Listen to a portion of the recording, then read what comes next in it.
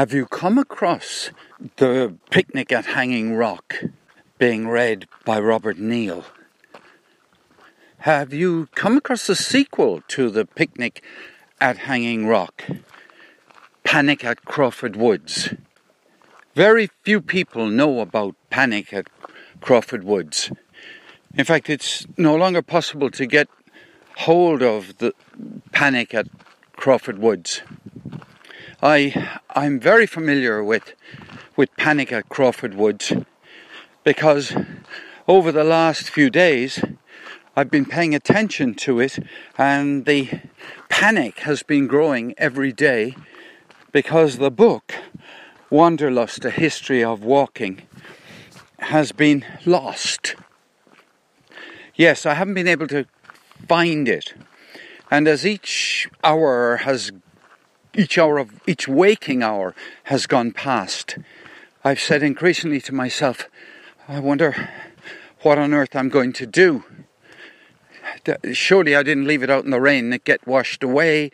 Surely I didn't drop it in town.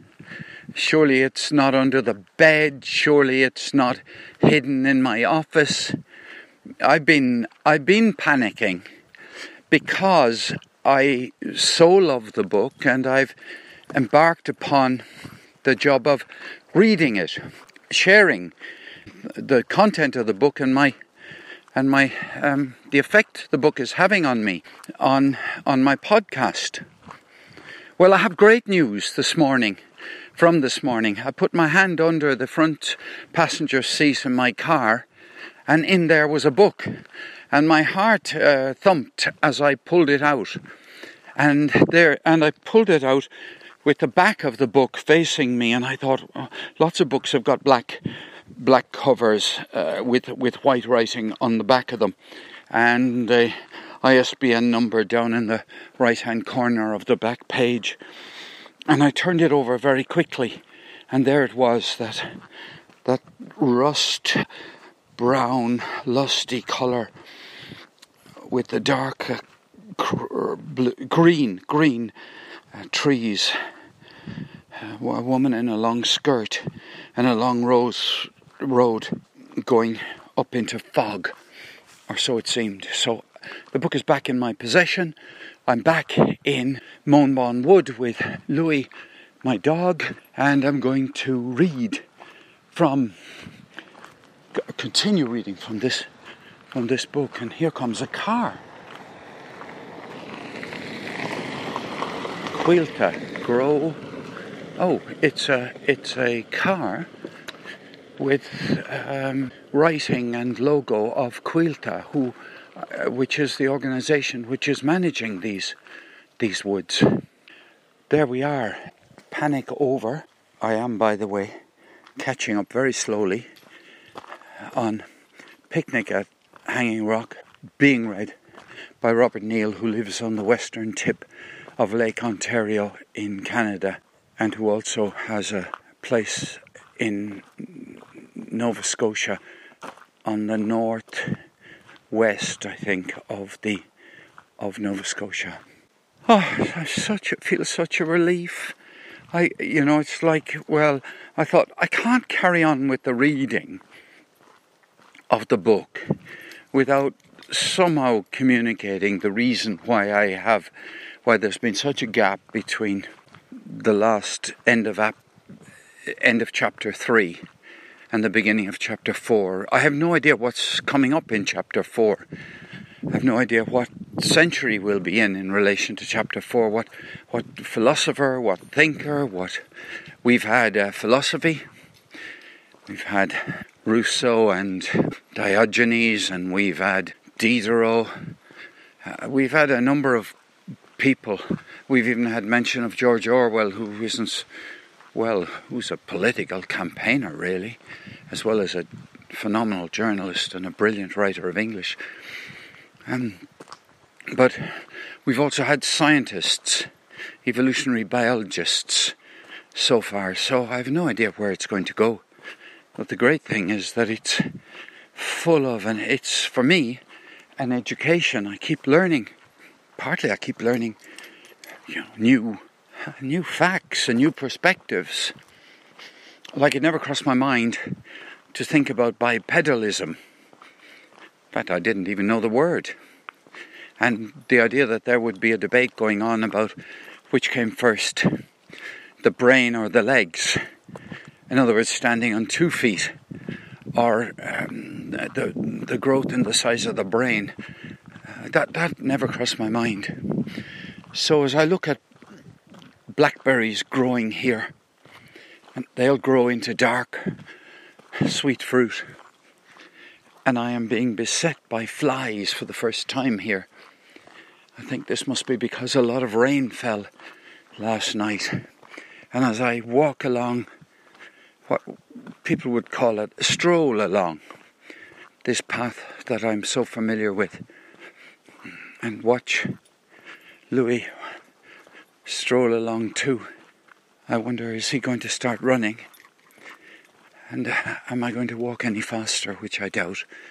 But this is a little bit of an introduction now to what's going to come next, which will be chapter 4 of Wanderlust by Rebecca Solnit, A History of Walking, the new edition, whatever that means. I haven't mentioned that before. And, oh, hello. That was a man on a bicycle, and I almost walked into him. He was wearing a black t-shirt, plain black t-shirt, and khaki trousers, khaki shorts, as he cycled past me. Okay, let me just take a break before carrying on reading this book I consider to be magnificent. Welcome to more reading from Rebecca Solnit's book Wanderlust, A History of Walking. This is chapter 4, which has a great title, The Uphill Road to Grace, some pilgrimages. Walking came from Africa, from evolution and from necessity, and it went everywhere, usually looking for something. I mean, that's just in itself, I feel like stopping and dwelling on that. From evolution and necessity, it went everywhere. And it's so obvious to say walking went everywhere. Usually looking for something. And there's the point. It wasn't just a fact of life that humans walk on 2 legs. There was a purpose to it. Okay, let me carry on. The pilgrimage is one of the basic modes of walking in search of something intangible. And we were on pilgrimage. The red earth between the pinyon and juniper trees. The red earth between the pinon and juniper trees. I don't know what the word pinon means. Pinon. Okay, no more interruptions. The red earth between the pinon and juniper trees was covered with a shining mix of quartz, pebbles, chips of mica, and the cast-off skins of cicadas, who had gone underground again for another 17 years. I think that's a thing that only blooms every 17 years. It was a strange pavement to be walking on, both lavish and impoverished. Like much of New Mexico. We were walking to Chimayo, and it was Good Friday. I was the youngest of the 6 people setting out cross-country for Chimayo that day, and the only non-local. The group had coalesced a few days before, when various characters, myself included, asked Greg if he would mind company. 2 of the others were members of Greg's cancer survivors group, a surveyor and a nurse, and my friend Miridel had brought her neighbour David, a carpenter.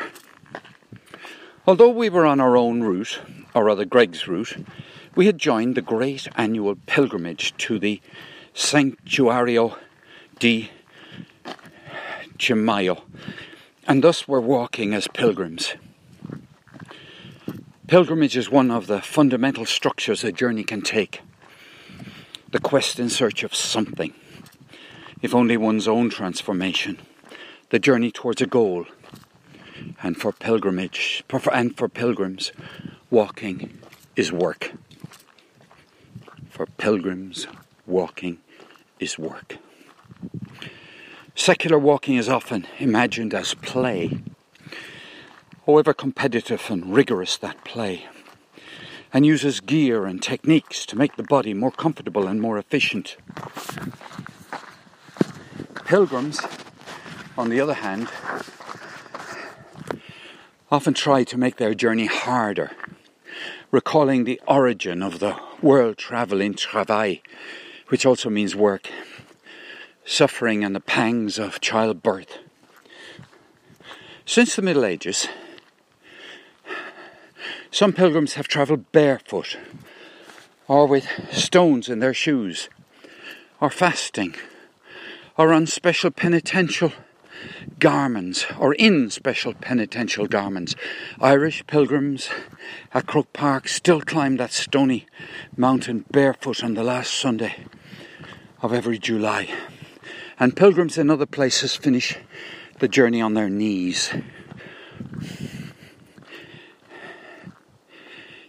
An early Everest mountaineer noted a still more arduous mode of pilgrimage in Tibet.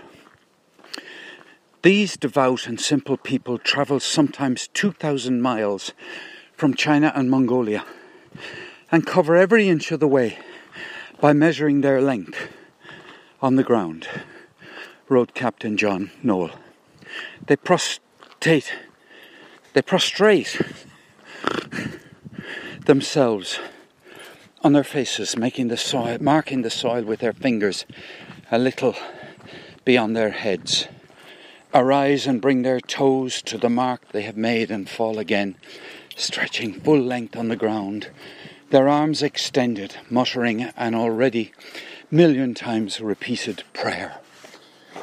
Oh my goodness. If that wasn't in a serious book, I wouldn't have believed it. I must look it up on Google. In Chimayo, a few pilgrims every year come carrying crosses, from lightweight and relatively portable models to huge ones that must be dragged step by weary step inside the chapel. That is their destination. One such cross is preserved to the right of the altar, and a small metal plaque by its carrier declares, "This cross is a symbol in thanking God for the safe return of my son, Ronald E. Cabrera, from combat duty in Vietnam. I, Ralph A. Cabrera, promised to make a pilgrimage, which consisted of walking 150 miles from Grants, New Mexico, to Chimayo. This pilgrimage was finished on the 28th day of November, 1986. Cabrera's plaque and knobbly wooden crucifix, about 6 feet high, with a folkloric carved Christ attached to it, make it clear that a pilgrimage is work, or rather labour in a spiritual economy in which effort and privation are rewarded. Nobody has ever quite articulated whether this economy is one in which benefits are incurred for labour expended, or the self is refined into something more worthy of such benefit. And nobody needs to. Pilgrimage is almost universally embedded in human culture as a literal means of spiritual journey, and asceticism and physical exertion are almost universally understood as means of spiritual development. Let me pause there. I think of, when it comes to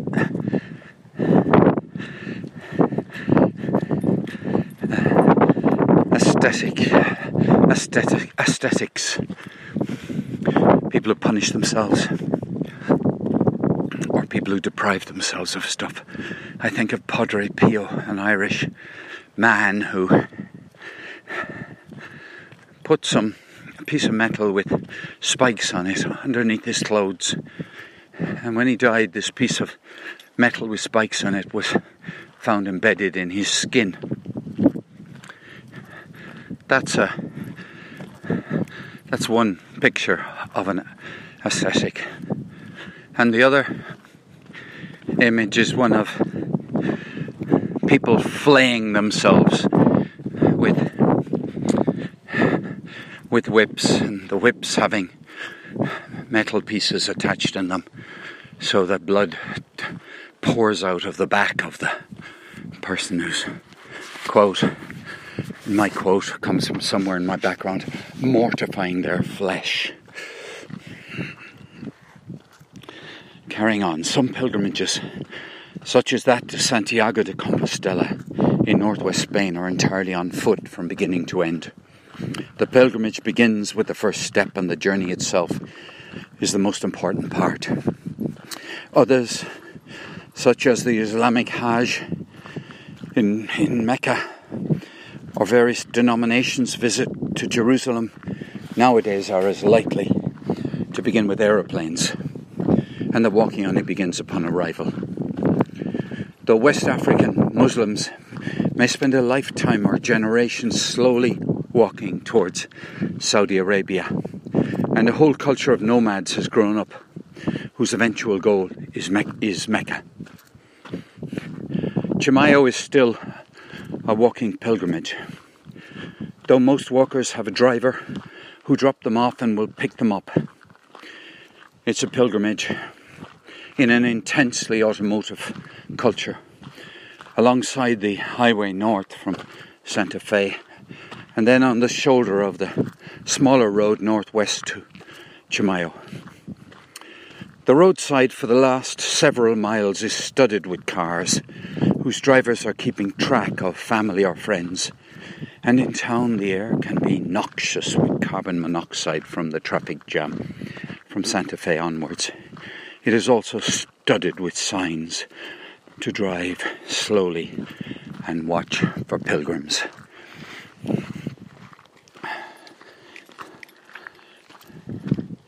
I'm walking up a slight incline, nothing very much, just a slight incline, and in front of me on the left hand side is a piece of wood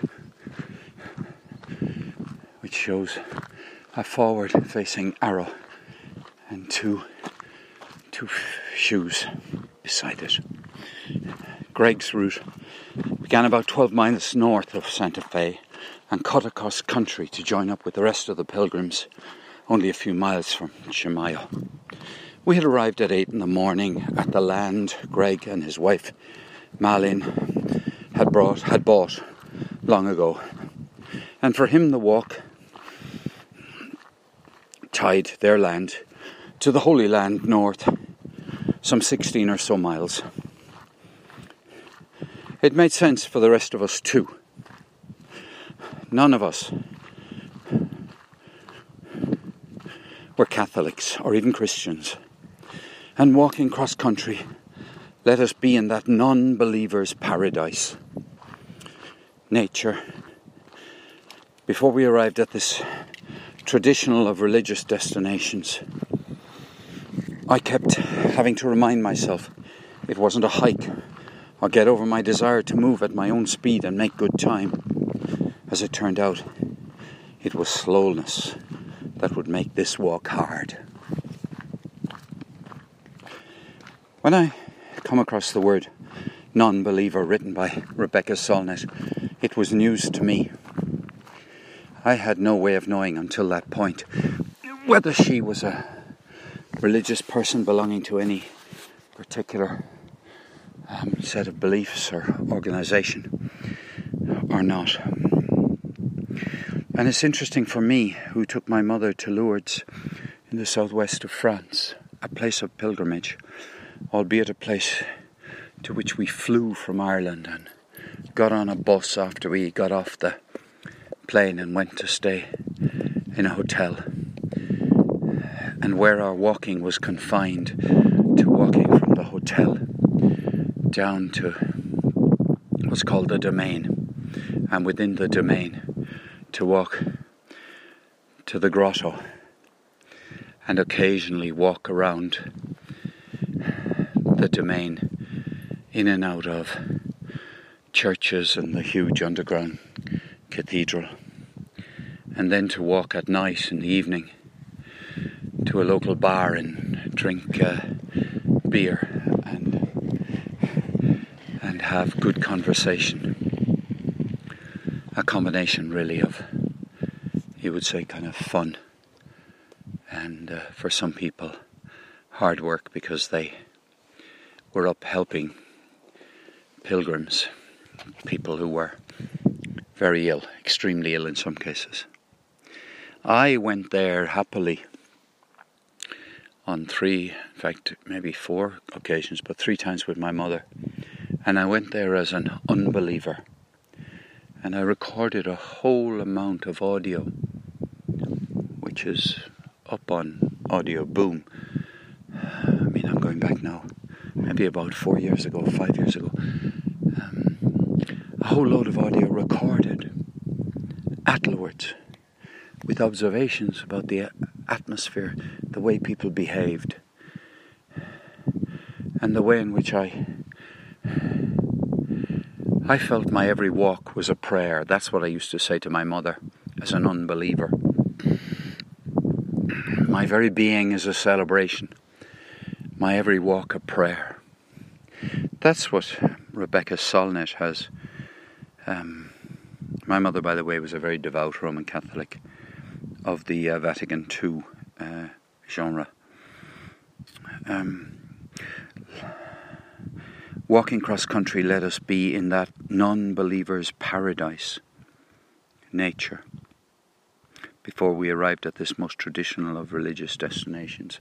I have to say, nowhere did I admire the attentiveness of people to other people, generous attentiveness, than I have, not just a few people, but consistently at Lourdes, where you just look around and everywhere, on every bench, on every piece of shade, on every piece of fierce sun, where there are people being pushed across the Domain, I'll call it.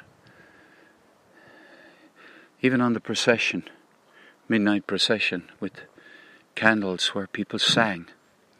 All of this was to me a wonderful place of commitment, harmony, dedication, and, to use that much abused word, love. Amazing what a little phrase from another person can set off. Now I'm having a sit down. I've decided to rest for a minute or two, or a few minutes or two. Greg's route began about... Oh no, I read that. Like much of northern New Mexico, the town of Chimayo exudes a sense of ancientness that sets it apart from the rest of the forgetful United States. The Indians are here embedded. The Indians here embedded the landscape with stone buildings, potsherds, and petroglyphs.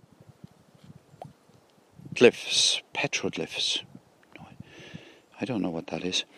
And Pueblo, Navajo,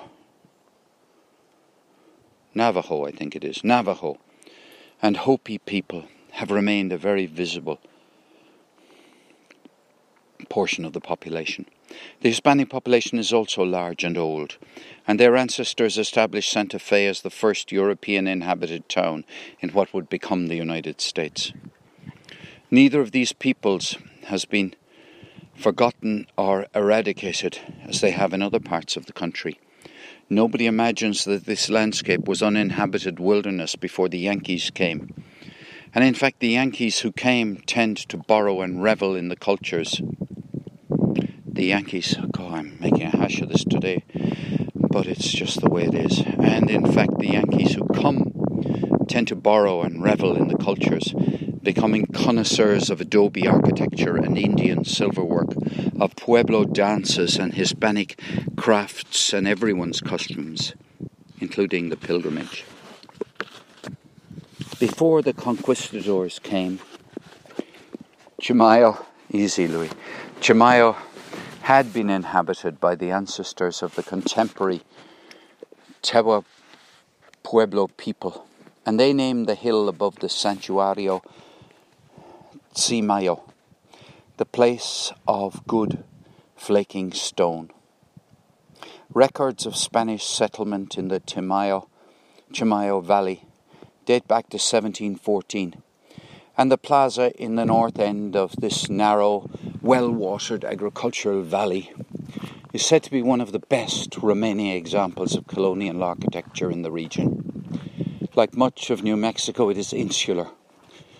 One of its children, Don Usner, says in his history of the place that those of the plaza don't intermarry with people of the Potrero in the southern end of the valley.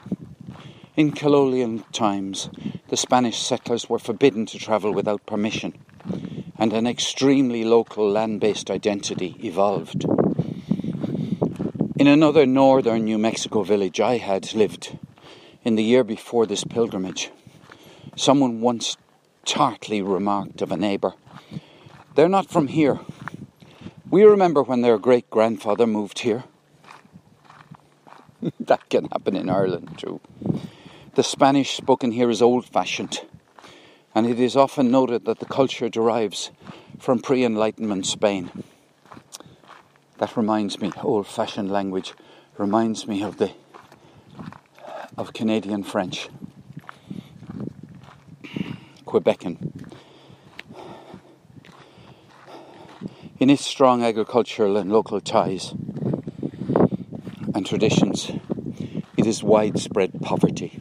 Its widespread poverty, its conservative social views, and its devout, magical Catholicism. This culture often seems like a last outpost of the Middle Ages.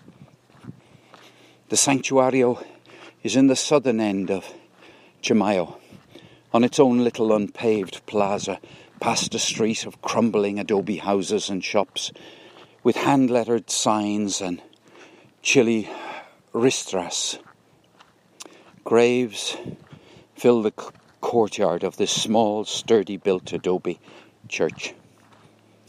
Inside it is covered in faded murals depicting the saints and Christ hung on a green cross in a style reminiscent of both Byzantine and Pennsylvania Dutch painting. The northern chapels are what make the church exceptional.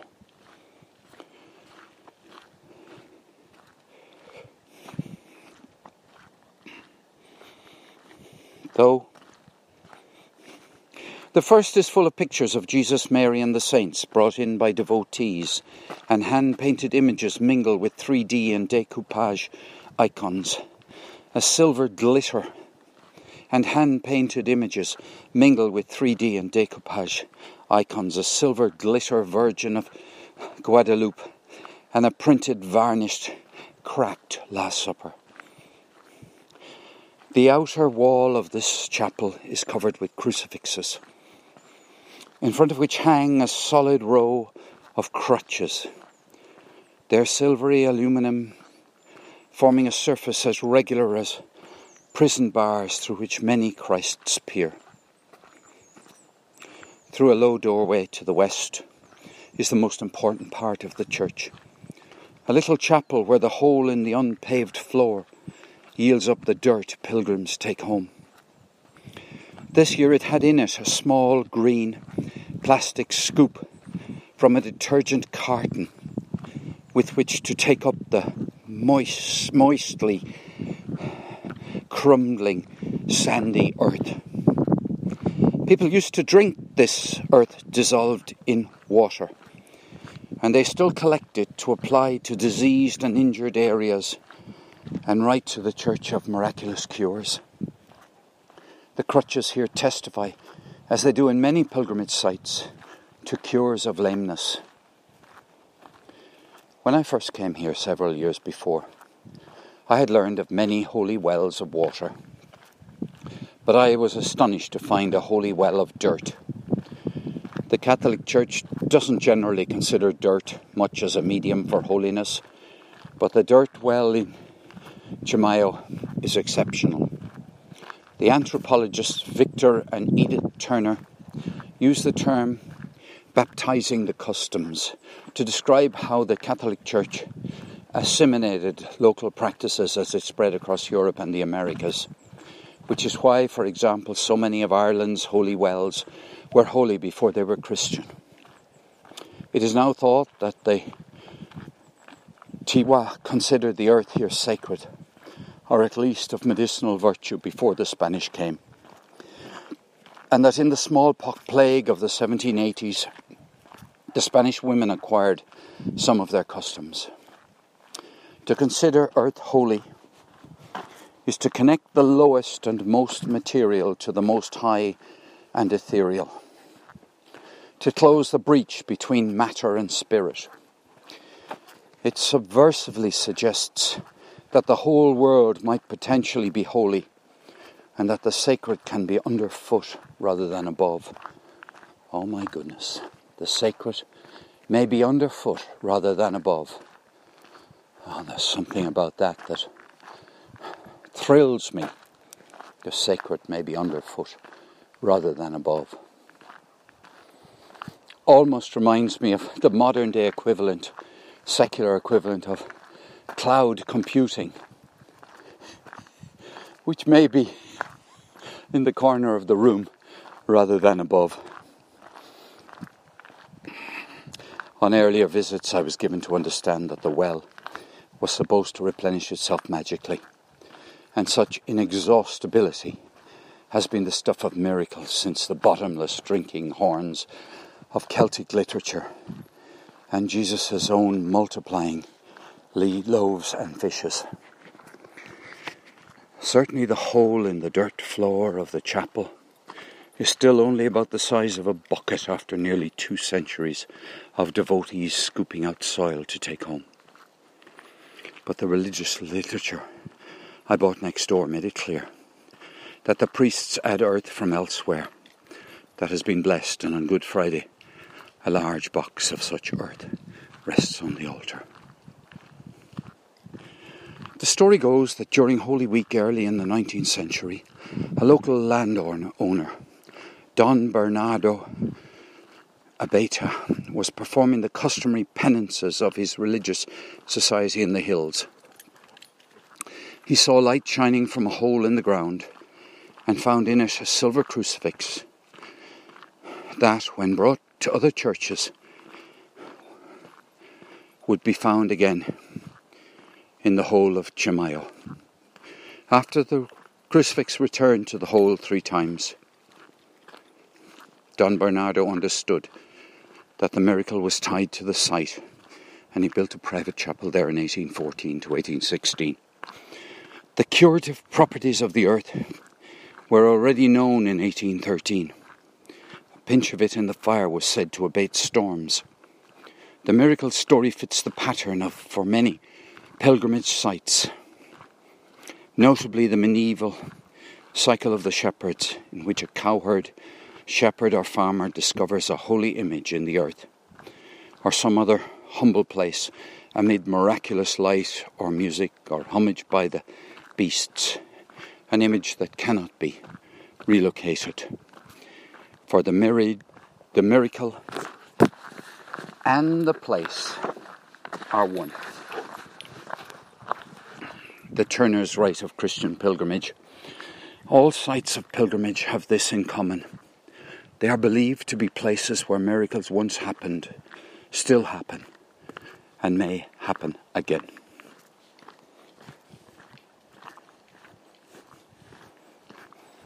And the walk goes on.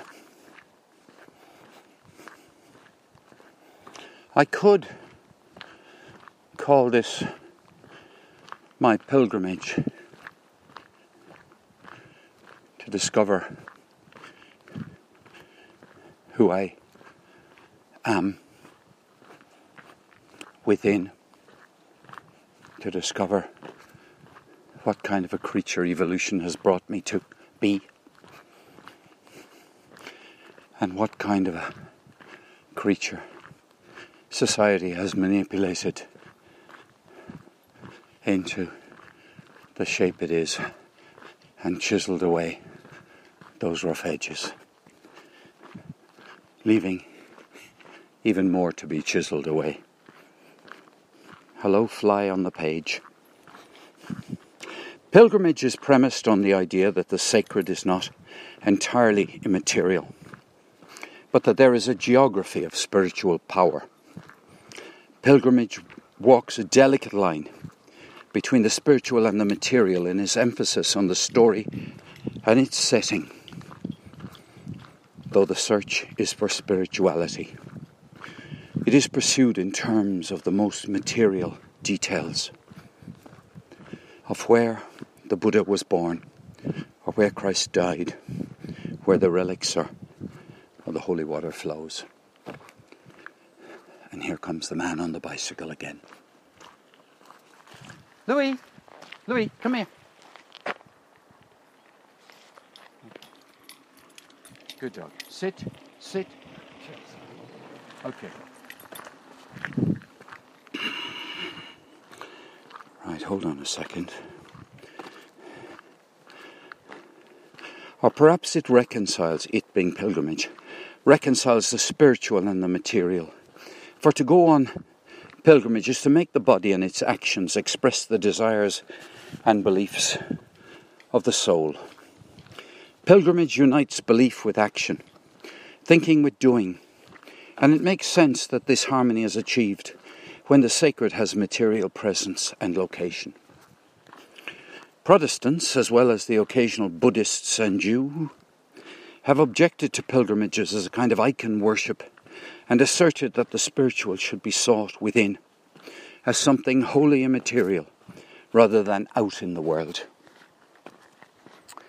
There is a symbiosis between journey and travel in Christian pilgrimage, as there is in mountaineering.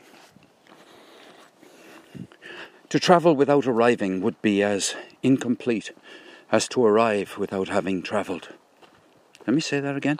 To travel without arriving would be as incomplete as to arrive without having travelled. To walk there is to earn it, through laboriousness and through the transformation that comes during a journey. Pilgrimages make it possible to move physically through the exertions of one's body, step by step, towards those intangible spiritual goals that are otherwise so hard to grasp. We are eternally perplexed by how to move towards forgiveness or healing or truth. But we know how to walk from here to there, however arduous the journey. 2, we tend to imagine life as a journey, and going on, an actual expedition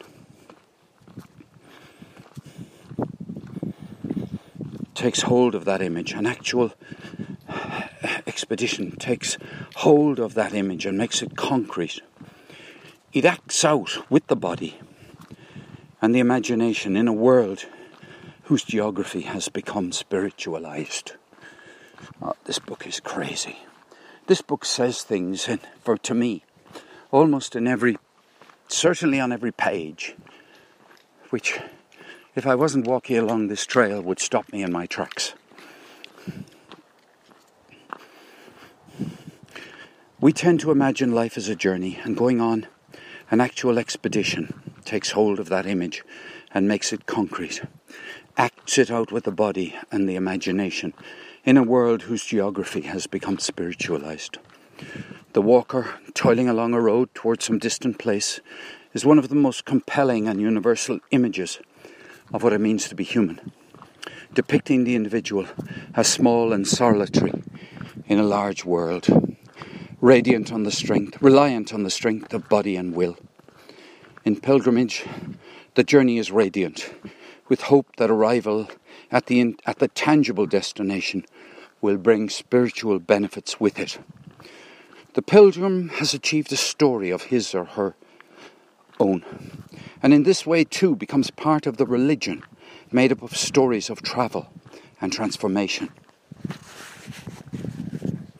Tolstoy captures this in a longing that comes to Princess Marya in War and Peace as she feeds the myriad Russian pilgrims that pass by her home. Often as she listened to the pilgrims' tales, she was so fired by their simple speech, natural to them, but to her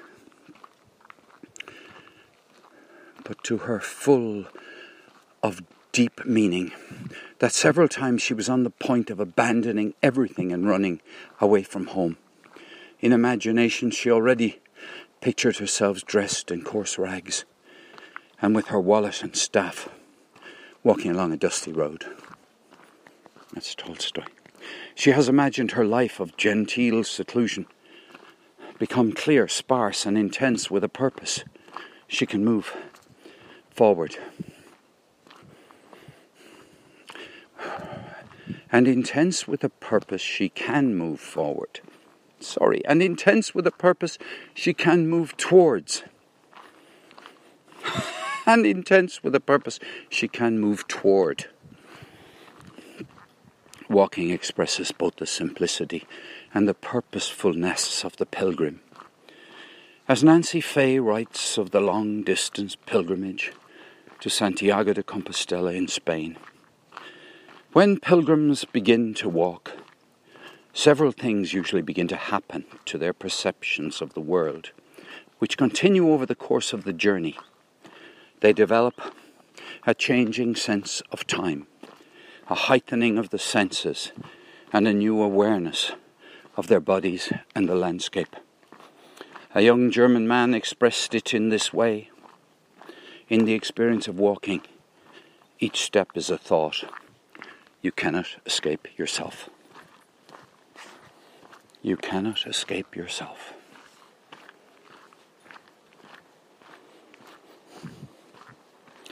In going on pilgrimage, one has left behind the complications of one's place in the world, family, attachments, rank, duties, and become a walker among walkers, for there is no aristocracy among pilgrims, save that of achievement and dedication. The Turners talk about pilgrimage as a liminal state, a state of being between one's past and future identities, and thus outside the established order, in a state of possibility. Liminality comes from the Latin limen, a threshold, and a pilgrim has both symbolically and physically stepped over such a line. Quote, liminars are stripped of status and authority, removed from a social structure maintained and sanctioned by power and force, and levelled to a homogeneous social state through discipline and ordeal. Their secular powerlessness may be compensated for by a sacred power, however, the power of the weak, derived from, on the one hand, the resurgence of nature when structural power is removed, and on the other, from the reception of sacred knowledge. Much of what has been bound by social structure is liberated, notably the sense of comradeship and communion, or communitas. This is said by the Turners. Liminars are stripped of status and authority, removed from a social structure maintained and sanctioned by power and force, and levelled to a homogeneous social state through discipline and ordeal. Their secular powerlessness may be compensated for by a sacred power, however, the power of the weak, derived on the one hand from the resurgence of nature when structural power is removed, and on the other from the reception of sacred knowledge, the resurgence of nature and the reception of sacred knowledge. Much of what has been bound by social structure is liberated, notably the sense of comradeship and communion, or communitas. A greater sense of comradeship and communion, or communitas. I have family who have gone on the Camino. Well, it's better, I think, to say their Camino. Who have walked some of the road into Santiago. I have sat at a cafe in Santiago de Compostela and watched people turn around the corner in the street and walk the last, 400 meters, 300 meters maybe, to the huge, to the massive cathedral in Santiago de Compostela. I won't read any more now. I'm close to the conclusion of the walk. This is chapter 4. I had no idea we were going to talk pilgrimage, or more accurately, that we were going to dwell pilgrimage, in pilgrimage.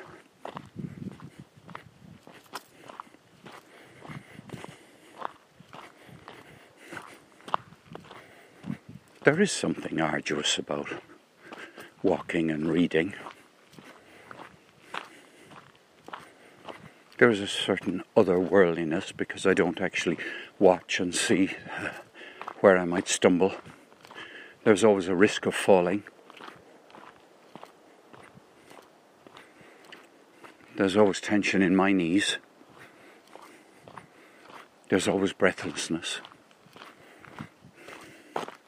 So in my puny experience, which is huge for me, and cannot reasonably be compared with the experience of somebody who walks on a recognized pilgrimage.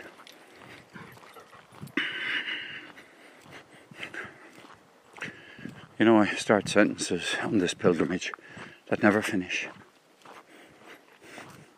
I think thoughts that never get to mouth. I have associations that will never come back. And in that sense, everything I experience right now is sacred to me.